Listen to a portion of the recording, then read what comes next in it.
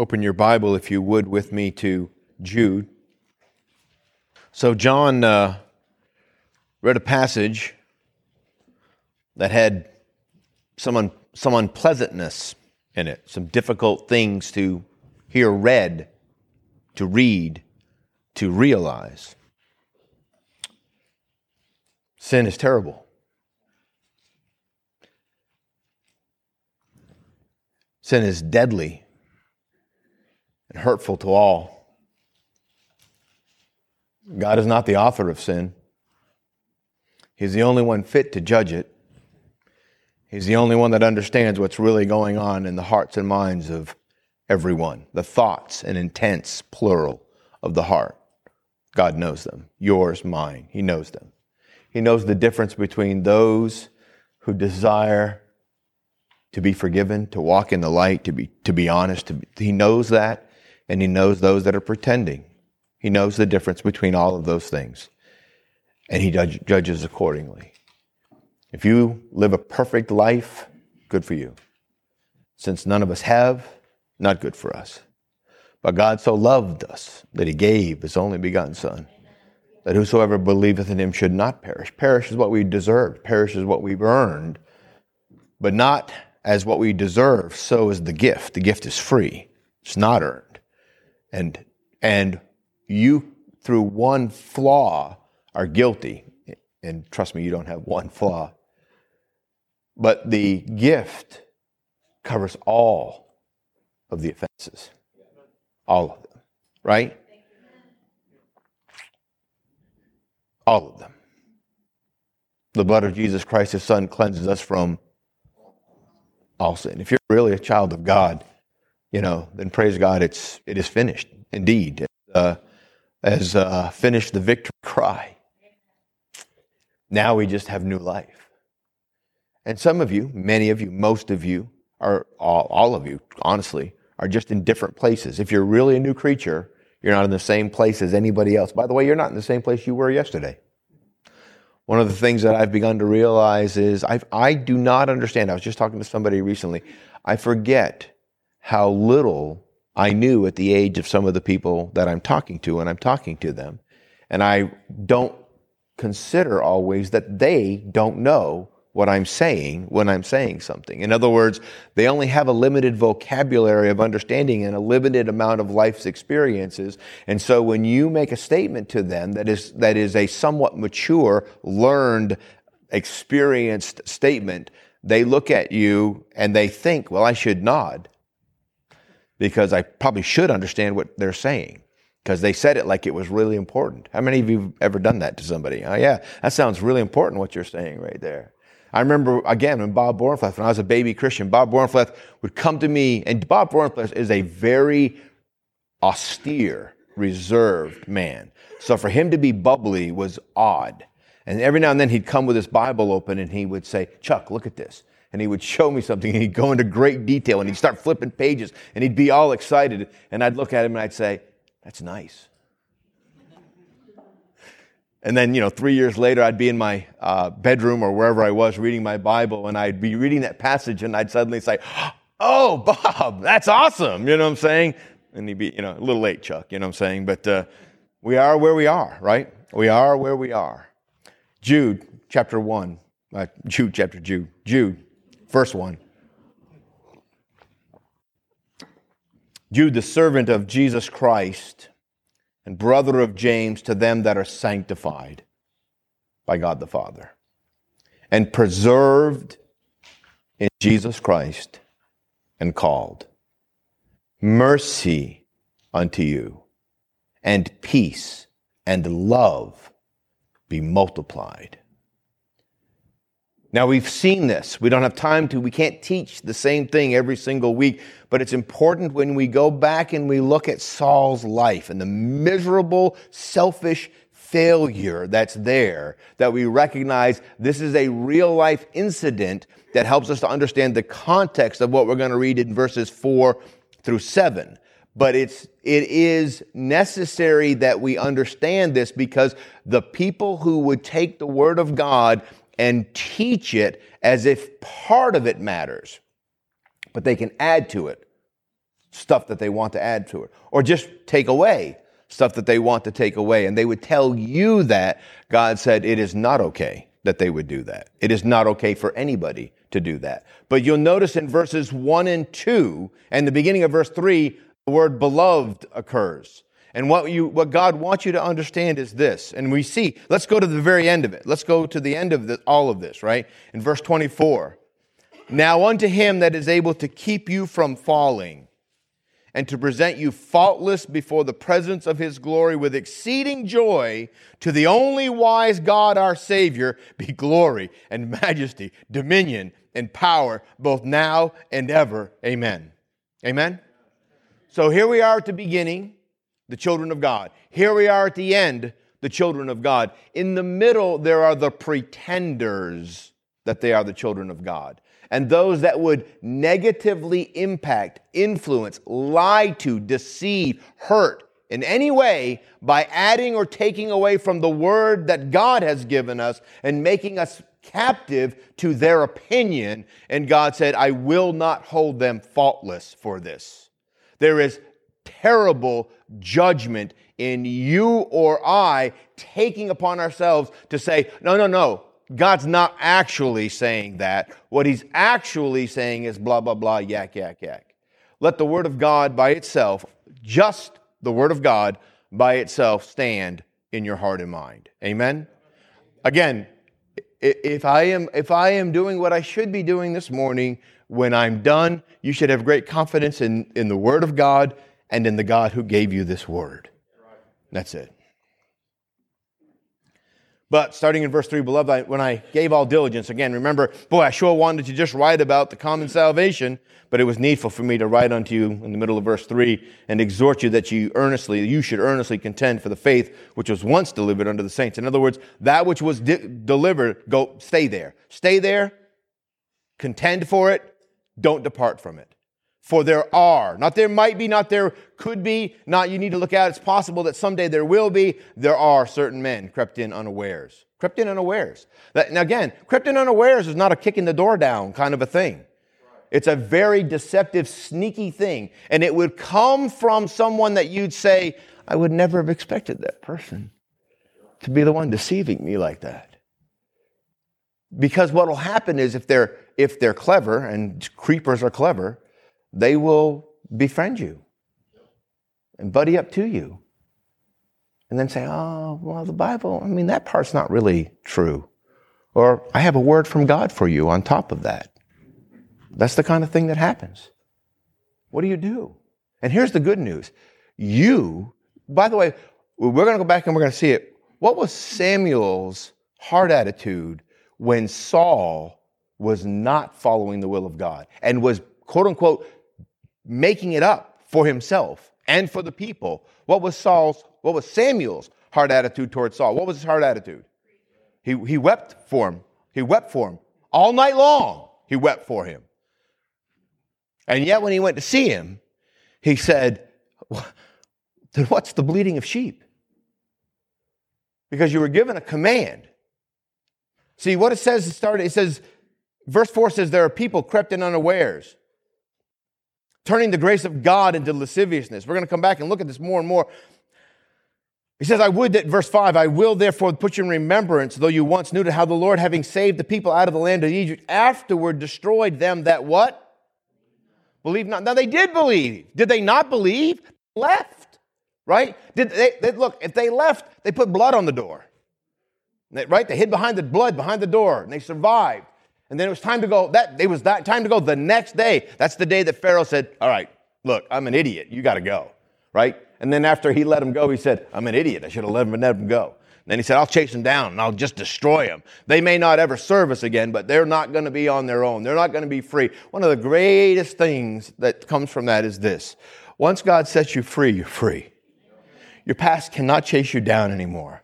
It can, but it's going to get washed in the Red Sea.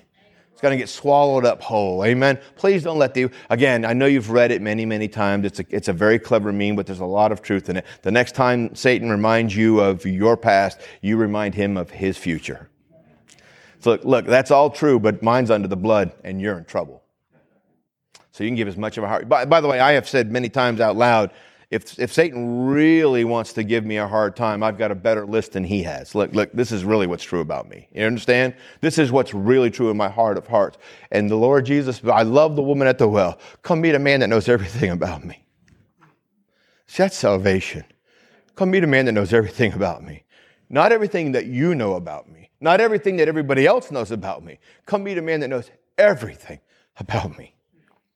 And still said, I will die for you. That's our Savior. That's the people in verses 1 and 2, in verses 24 and 25. But not so many that go to church. It says they left, but they were afterwards destroyed because they didn't believe. And the angels, which kept not their first estate, but left their own habitation, he hath reserved in everlasting chains under darkness, unto the judgment of that great day. Even as Sodom and Gomorrah and the cities about them in like manner, giving themselves over to fornication and going after strange flesh, are set forth for an example, suffering the vengeance of eternal fire. So there, in this, and we may come back, maybe even next week, and start looking at these actual things. So there are three groups here, but what they all have in common is this: they were not what they were created to be. They were not what they were created to be. They were not even what they were supposed to be. In many cases, they were not what they pretended to be. But God knows. Now, turn with me, if you would, to the passage that John was looking at for us in 1 Samuel. 1 Samuel chapter 15. 1 Samuel chapter 15. We began in verse 9. You say, why didn't we begin in verse 1? And because it would have been 9 more verses.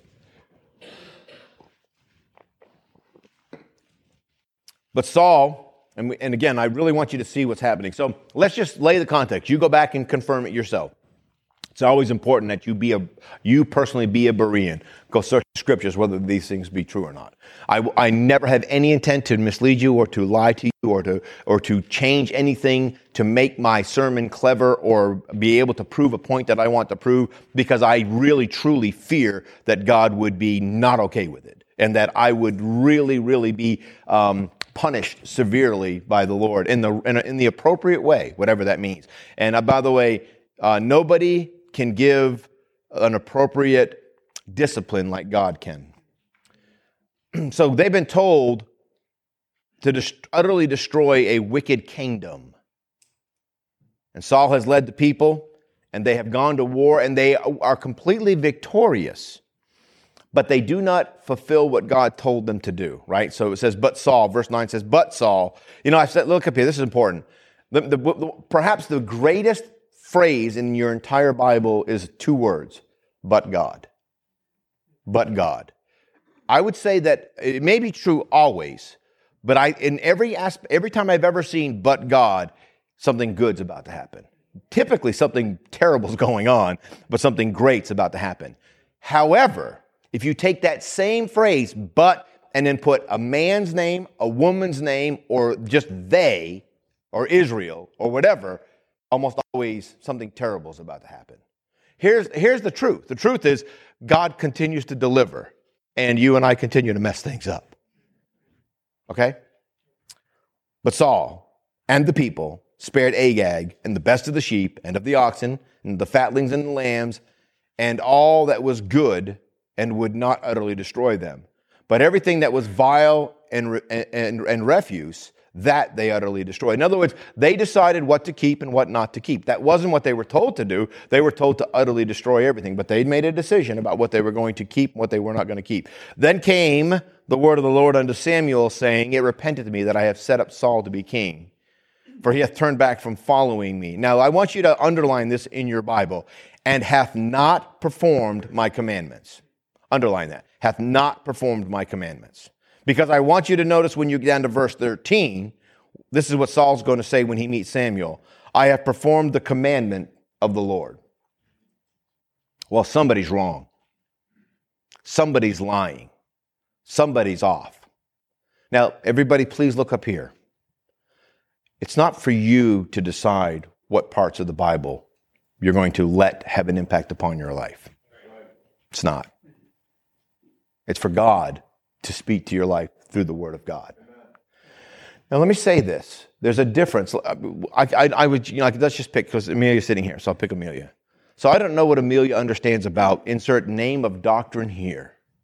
But all she can do is walk in the light as she understands the light, as it's given to her. That's all she can do. Can you be wrong about something in the Word of God and be right with God? Well, I hope so, right? Honestly. Because I'm quite confident that none of us, since the Bible says we know in part and we prophesy in part, that none of us has a perfect understanding of the Word of God. None of us has a perfect understanding. But when you know that you know, and you decide, nah, I'm just going to kind of cover that part, I don't want to do that. Now God knows that too. And here's the good news. If you're a child of God, the Bible makes it very clear that you become very, very sick. It's a Romans chapter 7 experience, right? Oh, wretched man that I am, who shall deliver me from the body of this death? In other words, I've been trying in my own strength to do that which I want to do, I think I should do, but I'm clouding this up and I'm making a mess out of all this. And God says, that's okay. There's no condemnation to them which are in Christ Jesus, who walk not after the flesh, but after the Spirit. But if you walk after the flesh, God is going to say to you, you are walking after the flesh. Stop it. You know who's going to know? You. Maybe nobody else. You'll know. God knows. And you know God knows. In fact, in 1 John it says, if my heart condemns me, God is greater than my heart. So if I know I'm wrong, and I have any intelligence at all, I can say, well, if I know I'm wrong, then God knows that I'm wrong.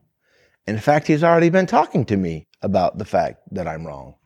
And I need to repent. I need to confess that I'm wrong. And again, this is something Dr. Sell said many, many years ago, which has been a tremendous help to many people, and that is this: keep short accounts with God. Just as soon as God says, you're lying, you're lying, and you know it. See, here's the thing about lying. You don't have to say anything to lie. Yes? No? Watch kids. Him and ha. Say something about everything. Say something that has nothing to do with the question. Right? Did you do that? It's a nice day outside. Right? They know they're lying, and God knows they're lying. Children, your parents know you're lying also. Okay? And yet we get older, and we do the exact same thing with God.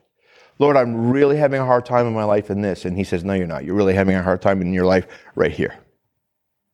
That's why this is going the way it is. This is the problem. And you say, no, Lord, that's not so. And He says, oh, one of us is lying. And guess which one of us it is? But it says, if we will confess our sins, He is, isn't that wonderful? Faithful. How many times can I confess my sin and God says, okay, let's go. Let's go forward, right? If you will confess your sin, He is faithful and what?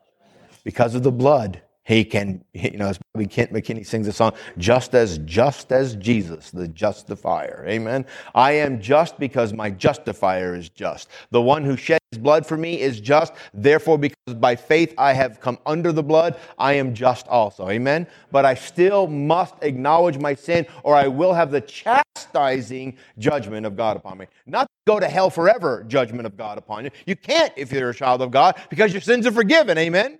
But God can say, no, we're going to get this right, though. We're going to set this straight, though. You're not going to be dishonest and get away with it. And you say, how many of you would let your children be dishonest and get away with it? There's a song. I don't remember when it came out. I remember it must have, maybe the 80s. It was, I don't know what the title was. The part I remember is, tell me lies, tell me sweet little lies, right? Tell me lies, tell me sweet little, there are no sweet little lies. They're deadly killing lies. That's what there are.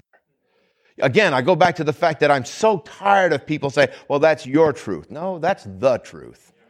Again, you have your opinion, I have my opinion. You can say, well, that's your opinion. Fine, that's fine. But don't tell me that it's my truth. Now listen, if it's my truth, it has no more value than if it's your truth. But if it's the truth, now we've got something. And God is Jesus is the way, the truth, and the life. No man cometh unto the Father but. I'm telling you, it is so wonderful when it's just this simple. Trust Jesus. And here's the thing. Let me say this. There are many Jesuses in the pulpits of America and throughout the world. Just trust this one. right? Not the one of your imagination. By the way, let me say this. Rachel's not here this morning, but she would be comfortable with me saying this. When Rachel got saved, Rachel Cromwell, her name wasn't Cromwell then, but when she got saved, she said to me, the day that God was dealing with her, tell me what to do, and I will do it. And what I said to her was this, then I would just be the next person in line that told you what to do. You need to do what God wants you to do. But listen, it was more than that. I said, but I believe you're going to have to learn who God isn't before you can learn who God is. Because so many people that went to church when they were younger know a God that is not the God of the Bible. They know a God that is the God of the pulpit that they listened to for many weeks. And unfortunately, they're not the same thing. I cannot overstate how important it is to all of you that you know the living and the true God, not the one that churches make up. You understand? Now again, Tidewater Baptist Church is a church. I believe we are a God-ordained church. I believe I'm a God-ordained pastor, but I am a God-ordained pastor that only cares about this, that you trust the real Jesus, that you trust the real Word of God, and that everything that we would do, whenever we assemble together, no matter whether it's Sunday morning or in the middle of the afternoon and we're just digging a ditch, no matter what we would do, that it would truly be edifying to all involved and that God would be glorified in it. But if it's actually going to be edifying, then God is going to have to be the author of it. Amen? You say, well, what if I have a responsibility to give a devotion for that? Then you better ask God to make it worth listening to. Or it's not going to be worth listening to. Amen? Do you understand? If it doesn't have the power of the Holy Ghost, then it's just teaching. And it might be vain teaching at that. Amen? Oh, anyway. So he said, I've done what I'm supposed to do. And he said, no, you haven't done what you're supposed to do. Now, John read all of it. I don't think we need to read all of it. Right? Let's go to the end, though. Let's go to the end.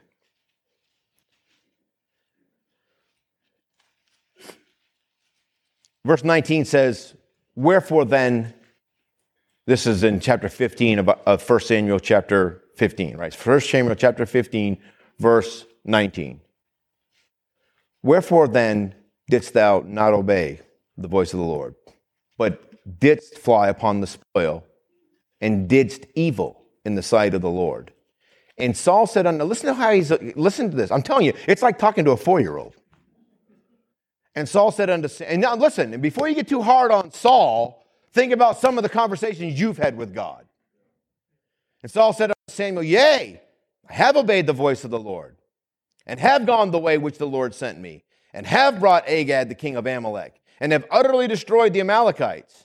But the people, it's always somebody else's fault, but the people took of the spoil, sheep and oxen, the chief of the things which should have been utterly destroyed, but for good reason, to sacrifice them unto the Lord thy God in Gilgal.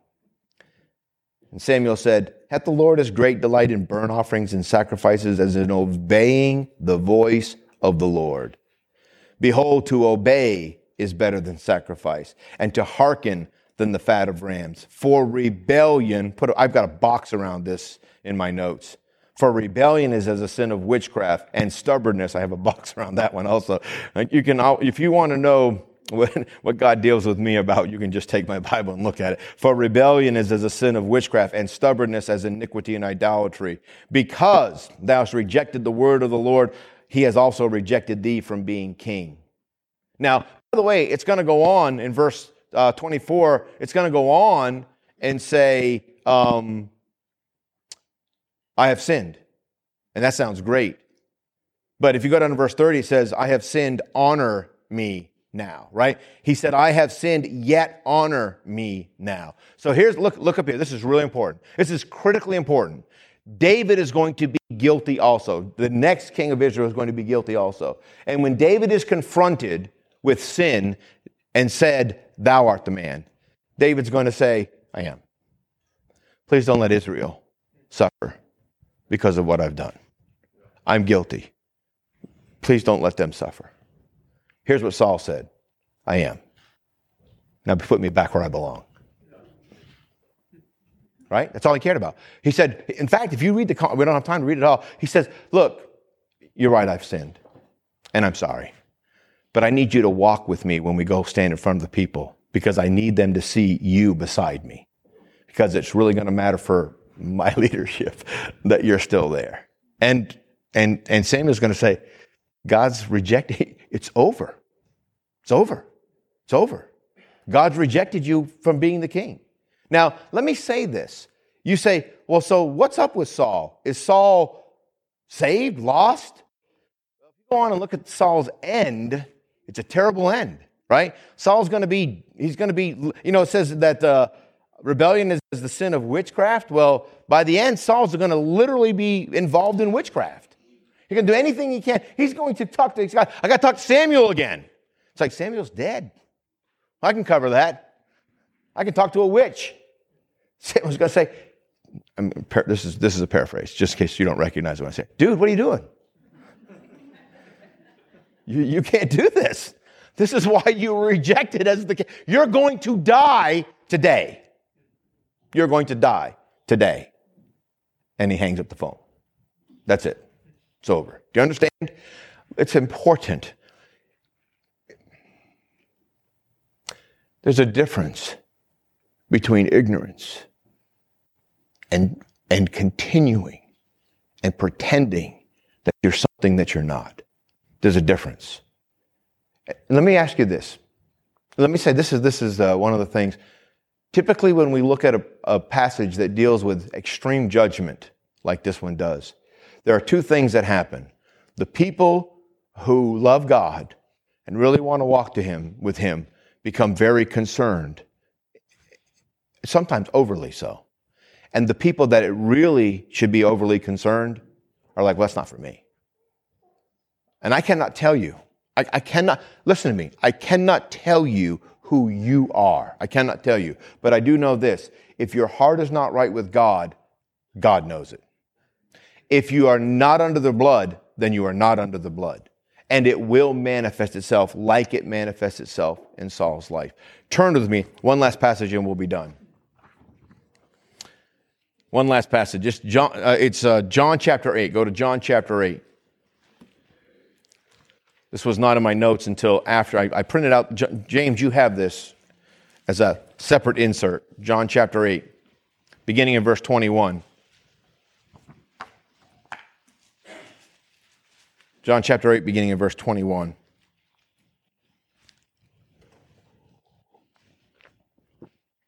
I want you to listen to what's said here. And I want the Lord to just apply it to every heart as only the Holy Spirit can. In fact, Father, you're the only one that knows. You're the only one that knows the difference between saying you believe and believing. You're the only one that knows in each and every heart. And so, Lord, we commit this to you in Jesus' name. John chapter 8, verse 21. Then said Jesus again unto them, to this multitude of people that are listening, I go my way, and ye shall seek me, and shall die in your sins. Whither I go, you cannot come. Then said the Jews, will he kill himself? Because he said, whither I go, you cannot come. And he said unto them, ye are from beneath, I am from above. Ye are of this world, I am not of this world. I said therefore unto you, ye shall die in your sins. For if ye believe not that I am he, ye shall die in your sins. Then said they unto him, who art thou? And Jesus said unto them, even the same that I said unto you from the beginning. I have many things to say and to judge of you, but he that sent me is true. And I speak to the world those things which I have heard of him. They understood not that he spake of them of the Father. Then said Jesus unto them, when ye have lifted up the Son of Man, then ye shall know that I am he, and that I do nothing of myself, but as the Father hath taught me, I speak these things. And he that sent me is with me. The Father hath not left me alone, for I do always the things that please him. And as he spake these words, now underline this, and as he spake these words, many believed on him. Then said Jesus to the Jews which believed on him. Now, verse 31 is speaking to who? Can anybody help me with this?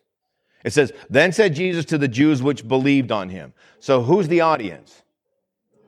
The one, say, at verse 30 says, and as he spake these words, many believed on him, right? So it says that when he was saying to a group of people, you are not mine, that some of them heard him say that and said, we believe that. We believe that that's true.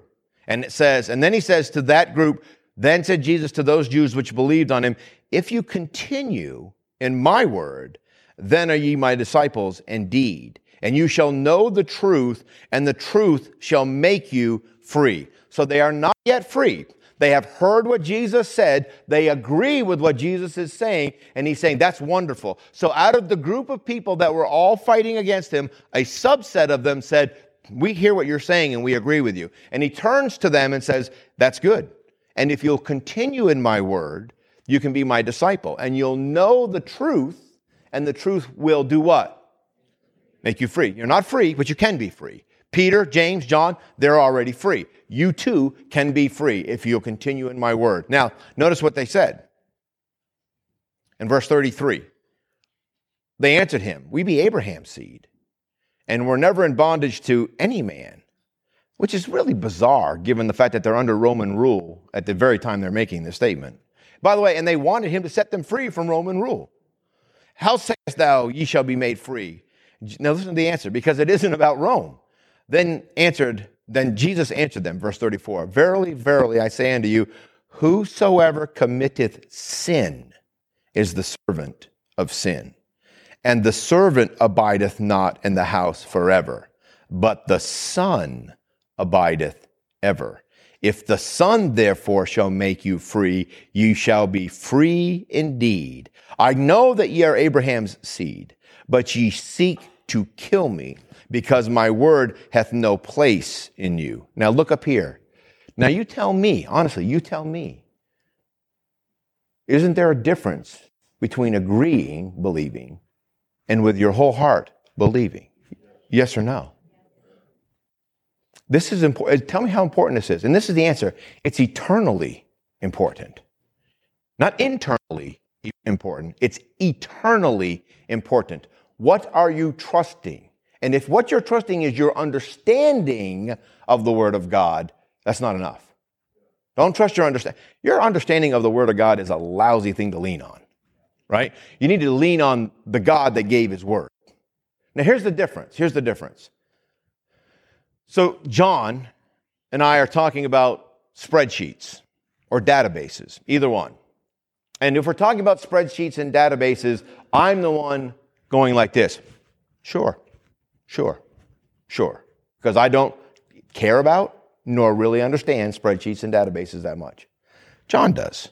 So he says, if you keep listening to me, I can help you to understand these things. And if I say, okay, listen, because I trust you, I will listen to you. Do you understand the difference? Not I understand. Listen, this is really important. If I trusted my understanding of what he says, then I take what he says and I say, oh, I understand. James Sanders and I had one of these this morning. I said something to him. He said something back. He misunderstood what I said. I misunderstood what he said. Then we had a conversation that lasted 5 minutes where we were trying to correct each other and realize, oh, we just misunderstood each other from the very beginning. So here's what happens. If I take what he says and take my understanding of it and say, I'm going to just live according to my understanding of what God says, and that's going to be good.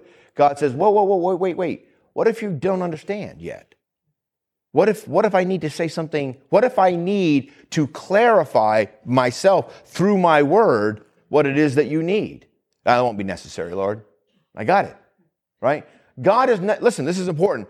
God is asking you to trust His word, not as a magical book, but as His word. Do you understand?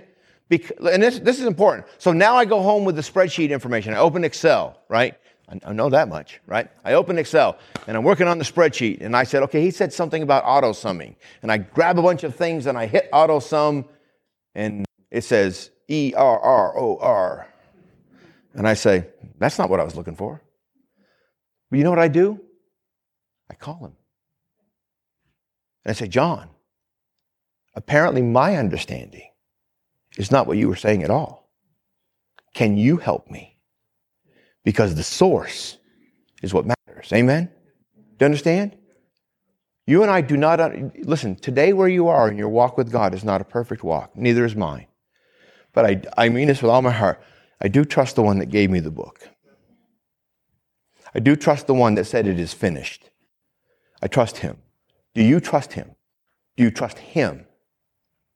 Listen, I'm not trying to be, it's hard to say this because people misunderstand.